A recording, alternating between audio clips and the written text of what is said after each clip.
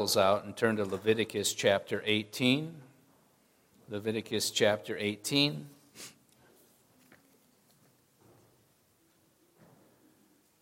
I'd like to read verses 6 through 18.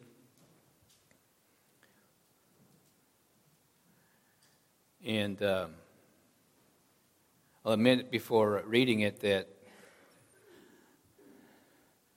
these are the kind of verses that my mind tends to go, blah, blah, blah, blah, blah. I keep reading. They all kind of mesh together. But if your mind is attuned to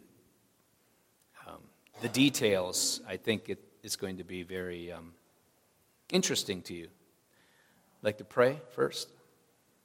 Lord, I ask that you would work in us by the reading of your word, by the preaching of it, the explaining of it. May you be exalted in our homes. In Jesus' name, amen. So we started this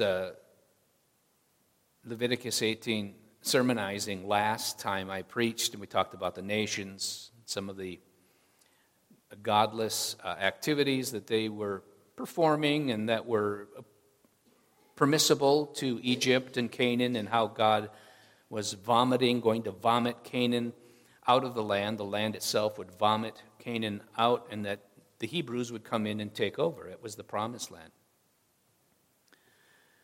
And so this now is getting into some of the details of what these people were about and what they shouldn't be about, and what the Hebrews should be doing in terms of following their God. So I want to read starting in verse 6. None of you shall approach any one of his close relatives to uncover nakedness. I am the Lord. You shall not uncover the nakedness of your father, which is the nakedness of your mother. She is your mother. You shall not uncover her nakedness. You shall not uncover the nakedness of your father's wife. It is your father's nakedness.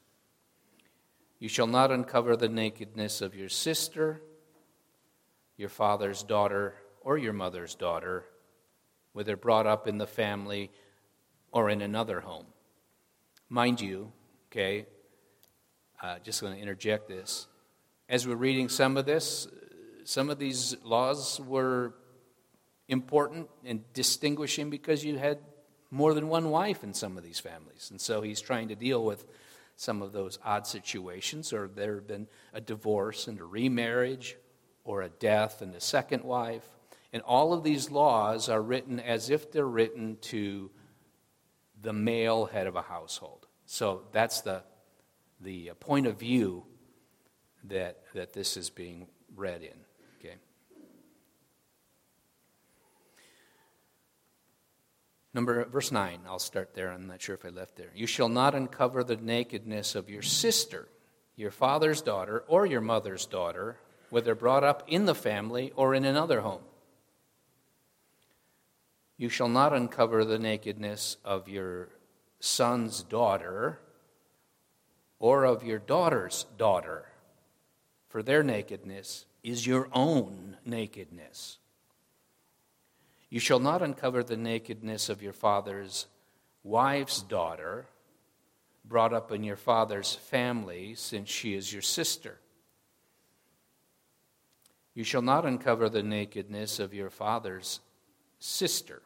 She is your father's relative.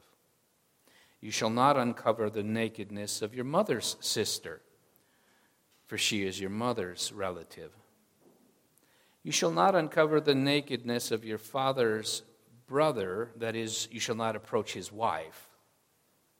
She is your aunt. You shall not uncover the nakedness of your daughter-in-law. She is your son's wife. You shall not uncover her nakedness. You shall not uncover the nakedness of your brother's wife. It is your brother's nakedness. You shall not uncover the nakedness of a woman and of her daughter.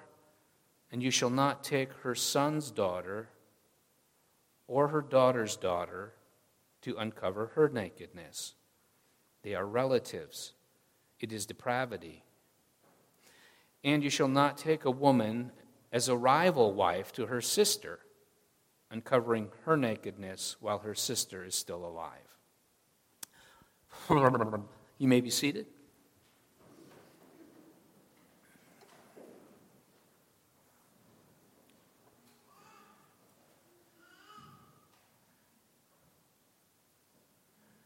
When we read over and over again that phrase, uncover the nakedness, you ought to think first of proper sexual intimacy, of physical closeness God made for a man and his wife. That's where we start. It's the physical expression of the two become one. Many translations simply say, have sexual relations or sexual intercourse. In the ESV here, it's uncover the nakedness, which is closer to the Hebrew. And it is, what's the word for it? It's a nicer way of saying it. This intimate union is expressed on the marriage bed, where a man has a right to his wife's body, and she has a right to his. You would be right to say it is a privilege of ownership, this uncovering of the nakedness. In fact, in the New Testament book of Hebrews, we are told, let marriage be held in honor among all, and let the marriage bed be undefiled. For God will judge the sexually immoral and adulterous. It is a great sin for another man to trespass the marriage bed and take what doesn't belong to him. It's a great sin for a wife to give to another what she vowed to her husband. And the shoe fits tightly on the other foot as well. A sexually unfaithful husband is a disgrace and treacherous husband to pursue the bed of another woman. Now, Hebrews 13, 4 and 5 was the Bible text I picked for our wedding. It wasn't the 1 Corinthians love chapter. It wasn't Genesis where we're told a man shall leave his father and mother and cleave to his wife. No, not for me. It was, let the marriage be held in honor among all, and let the marriage bed be undefiled, for God will judge the sexually immoral and adulterous. And then the next verse says, keep your life free from the love of money and be content with what you have. For he said, I will never leave you nor forsake you. That was the passage adorning our big day. I think the pastor who was officiating asked me if I was sure I wanted that text to be used. Like, is this really the one you want for your wedding? Almost like, is Tracy okay with that? Tracy all beautifully adorned in white, our friends and family attending the ceremony. We're saying our forever vows. And the wonderful words are declared, let marriage be held in honor among all, and let the marriage bed be undefiled, for God will judge the sexually immoral and adulterous. Isn't that sweet? I suppose I'm more practical than romantic. And I'm glad Tracy was willing to have it. I don't know that she thought about it too much. Maybe she just kind of bit her tongue. I would still choose the text. But it's because the marriage bed is of great importance. It is important to marital fidelity. It's important to building a home. It's important to protecting the marriage. God gave it to support the work of the church and advance Christ's objectives. The Apostle Paul says, "Now concerning the matters about which you wrote, it is good for a man not to have sexual relations with a woman, but because of temptation to sexual immorality, each man should have his own wife, and each woman her own husband. The husband should give to his wife her conjugal rights, and likewise the wife to her husband. For the wife does not have authority over her own body, but the husband does. Likewise, the husband does not have authority over his own body, but the wife does. Do not deprive one another, except perhaps by agreement for a limited time, that you may devote yourselves to prayer. But then come together again, so that Satan may not tempt you because of your lack of self-control."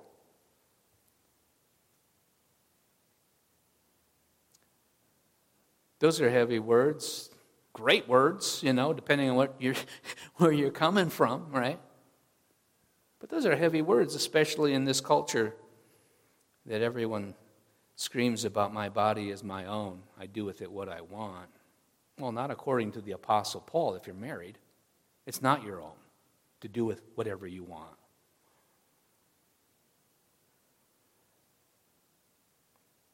On the other hand, Paul is saying that celibacy as a single man is a great blessing. But he understands that not everyone is made to be single. Some are supposed to be married.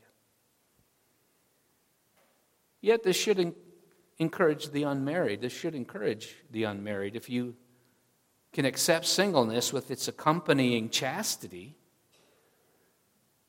then embrace the beauty of it. Singleness is beautiful in Paul's eyes and many's, as long as you embrace the accompanying chastity. For Paul continues writing, even after the verse I just finished, "Now as a concession, not a command, I say this. I wish that all were as I myself am. But each has his own gift from God, one of one kind and one of another. To the unmarried and the widows I say that it is good for them to remain single, as I am. But if they cannot exercise self-control, they should marry, for it is better to marry than to burn with passion."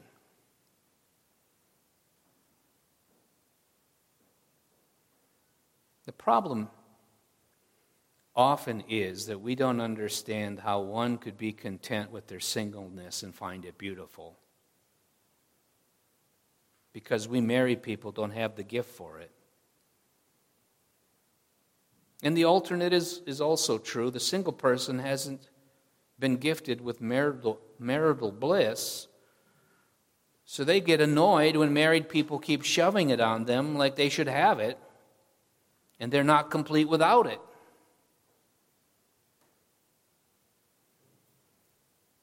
There's a tension. Can you imagine the people feeling sympathy for the apostle? "Oh, it's too bad. He hasn't found the right girl yet." I imagine Paul would scoff. "Are you kidding me? It's too bad you got married." He probably wouldn't go that far, but you get my point. It's a tough thing for church people to see the other side. I admit it. If you don't have the gift, it's like you don't have the eyes to see. We need to work at appreciating the other. The other. I need to work at that.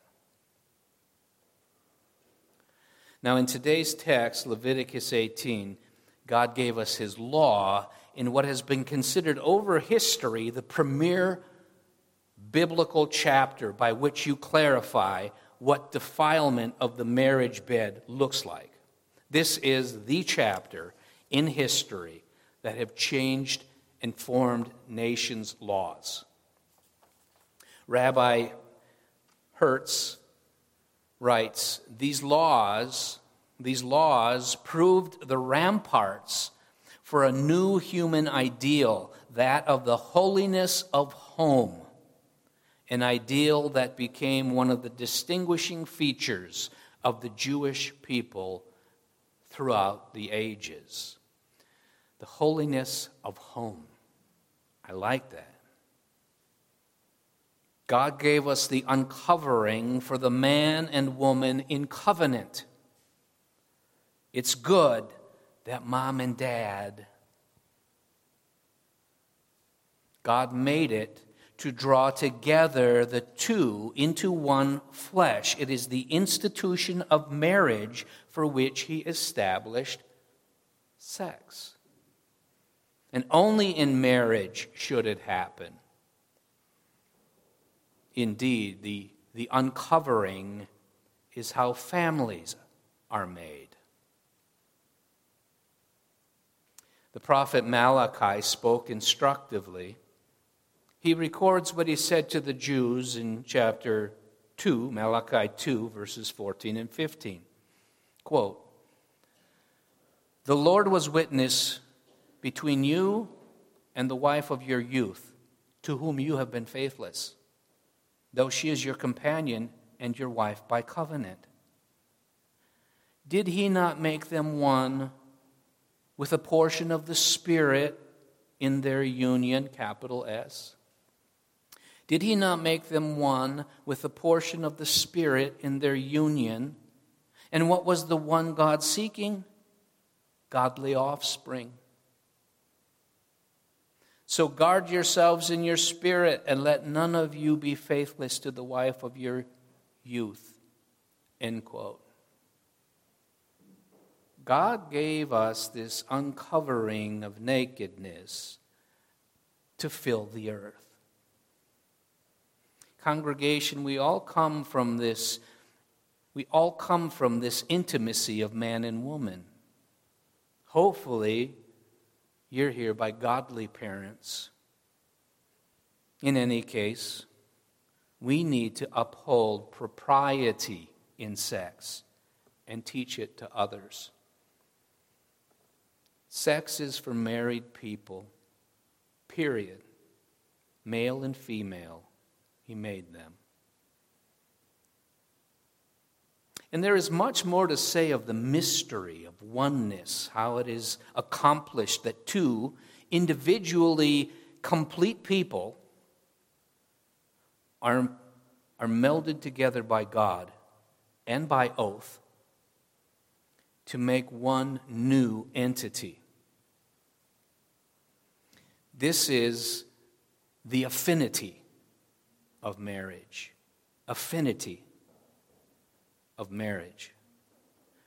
And the oneness occurs spiritually, emotionally, intellectually, and physically if it's proper to compartmentalize a person in such a way. I'm not sure that it is. I call the oneness a mystery, using the Apostle Paul's words where he wrote in Ephesians 5, "In the same way husbands should love their wives as their own bodies. He who loves his wife loves himself, for no one ever hated his own flesh, but nourishes and cherishes it, just as Christ does the church, because we are members of his body. Therefore a man shall leave his father and mother and hold fast to his wife, and the two shall become one flesh." This mystery is profound, and I'm saying that it refers to Christ and the church. However, let each one of you love his wife as himself, and let the wife see that she respects her husband. For the married, the two flesh have become one flesh. How does God tell us to guard the marriage bed? First, He makes illegal forever, listen, this is forever, He makes illegal forever sexual intimacy with another member of your family. Verse 6 is what Baruch Levine calls the terms of reference for proper understanding of what is to follow. And in verse 6 it says there, none of you shall approach any one of his close relatives to uncover nakedness. I am the Lord. He's setting himself off as opposed to the gods of the other nations. So then we are not to uncover the nakedness of close relatives. Or you might say those who often come within the family quarters. No. What this looks like specifically is that there are people close to you, probably those who show up for family events, Thanksgiving, Christmas, birthday parties, etc., who are off limits to you forever. It doesn't matter if they become single by death or divorce. They're forever off limits to you because they're relatives now. Some are blood relatives. Others have married into the family. In Leviticus 18, 6 through 18, is the law that warns against sexual relations with any of them. It is called incest. Levine makes a great point. He says the laws prohibiting incest indirectly define the limits of what is the immediate family. Okay, who you're not allowed to be with basically tells you what your family consists of. We get to know who is part of the family based upon who is off limits for sex and marriage. Second, these laws against incest are not simply laws against copulation. They are even more.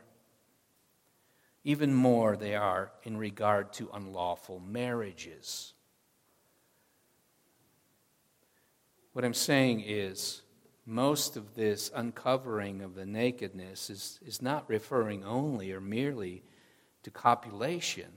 It's referring to who you can't marry. If you think about it, any sex outside of marriage is illicit. It's illegal. Any sex outside of marriage is illegal. God disapproves of it. So then, why will God provide a list of specific relatives and say you can't with them? That doesn't make much sense. Do you get what I'm saying? If all sexual relationships apart from marriage are condemned, then what do we gain by this short taboo list? Does it matter if it's your uncle's wife or some unrelated coworker who lives in the next state? Both indulgences are to be condemned. I wrestled hard with that because I kept reading, you shall not uncover the nakedness, you shall not uncover the nakedness of the father, you shall not uncover the nakedness of your mother's sister, for she is your mother's relative. And thinking about it just as sex. But that's not the reason for the law. It's part of it, but it's bigger than that. So as I'm starting to read the commentators, they helped open my eyes and see it went deeper than just the copulation. Rushdoony writes, the first thing to note with respect to these laws is that they govern marriage. We are given a list of forbidden marriages. All non-marital sex is illicit. Not all unions of male and female are permitted, i.e., not all men nor all women are eligible marriage partners. I couldn't agree with him at first. I thought, I don't know, Rush. But that line stuck. All non-marital sex is illicit. So it's like, yeah. So what's the reason to spell out certain kinsmen? Does it matter? It must be something more than just the copulation. Anyway, then I bought a book by Johann David Michaelis called Commentaries on the Laws of Moses. He lived in the 1700s. And he spends chapters making a case for illegal practices and marriages being the cause of these incest laws. And he reminded me, that Moses was legislating to keep Israel from doing as the Egyptians and the Canaanites were doing.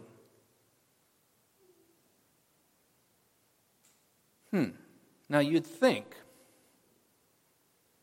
that most people under heaven, most nations, would be repulsed by the idea of copulation with a family member. Like kissing your sister. Not so much, apparently. Michaelis says the history of mankind proves false the doctrine of our natural abhorrence of such connections.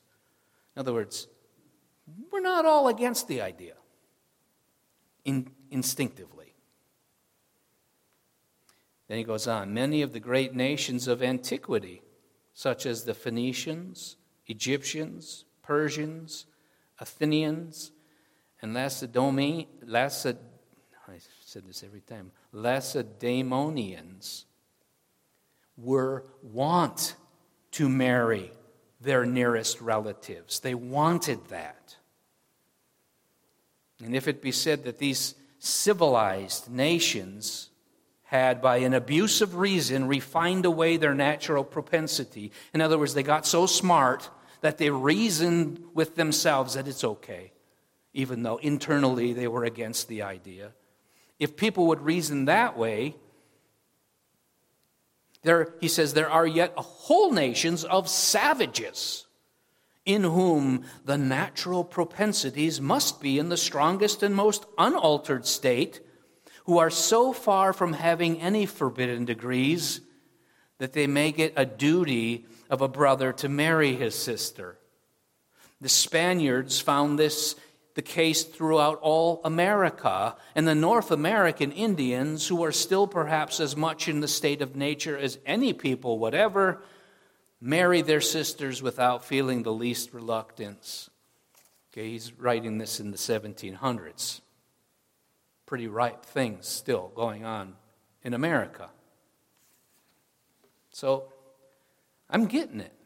I lean in the direction that Moses was actually writing these laws to deal with illegal marriages, not just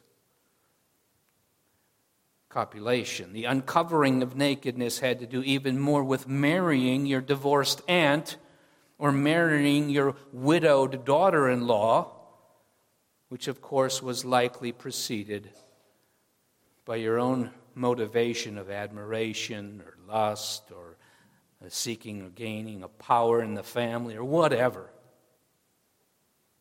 would have caused you to want to do such a thing. But these marriages, they're illicit, they're illegal, forever.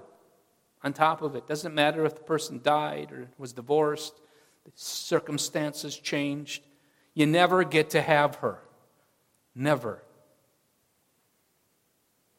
Whereas these things were often permitted and protected by the nations. So Moses cites these specific relatives to make outlaw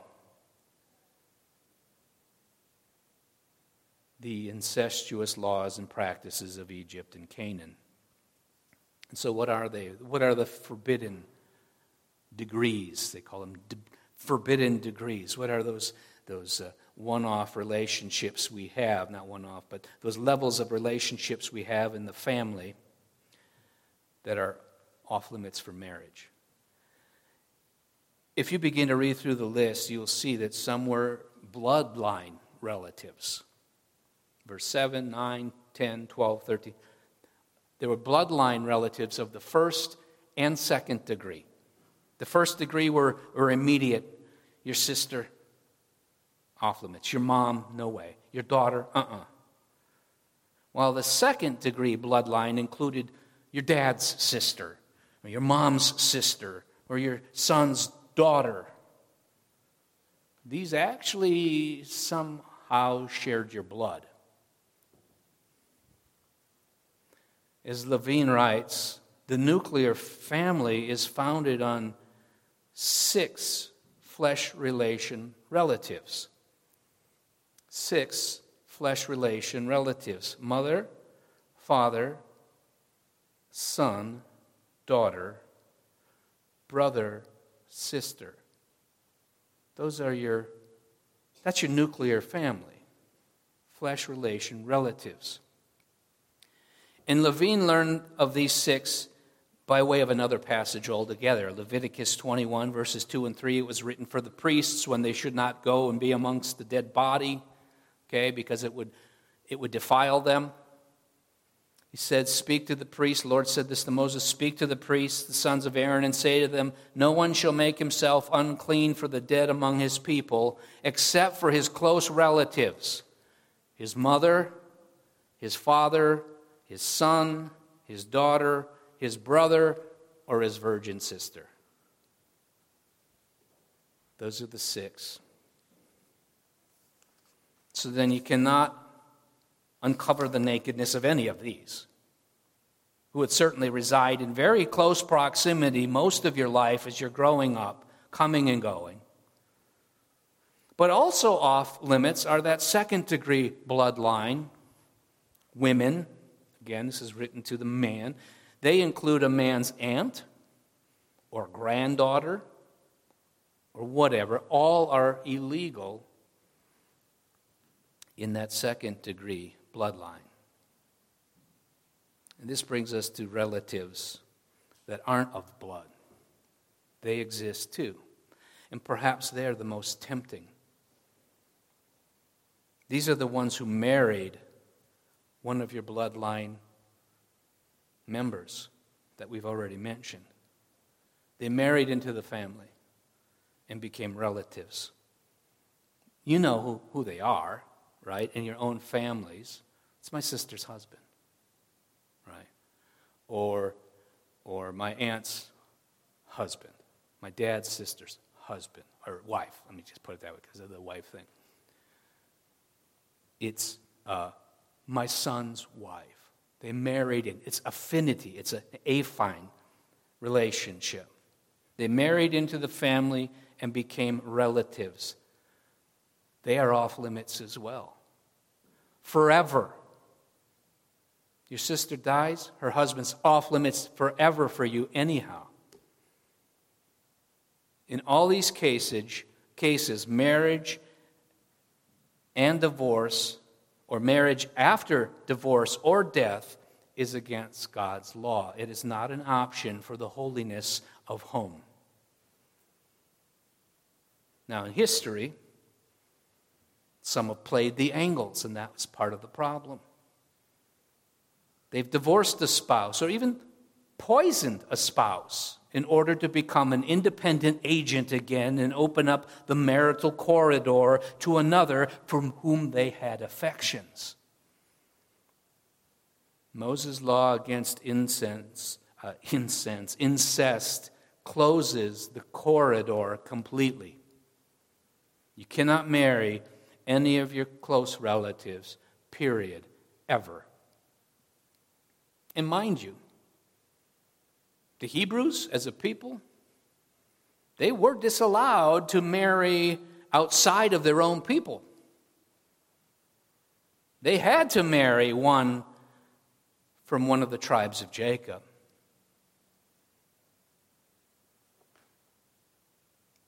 Yet the law given here protects against the threat. It protects against the threat of those in close proximity. It condemns incest. And in it, God refuses to tolerate spousal treachery and mischief. Stop there. I'll pray. Lord, I pray and I ask that you teach us your ways, that we might be able to see how they apply in our daily lives, in our comings and goings, so that we might honor you and live for you more completely. Lord Jesus, it's as we read, you love your church as your bride, and you want us to be clean. And you use your word and your Spirit to do so. I pray that your Spirit would work inside of us. Lord, help us to understand these things better, to want to see them applied in our own lives and those who are part of our families. In your name we pray.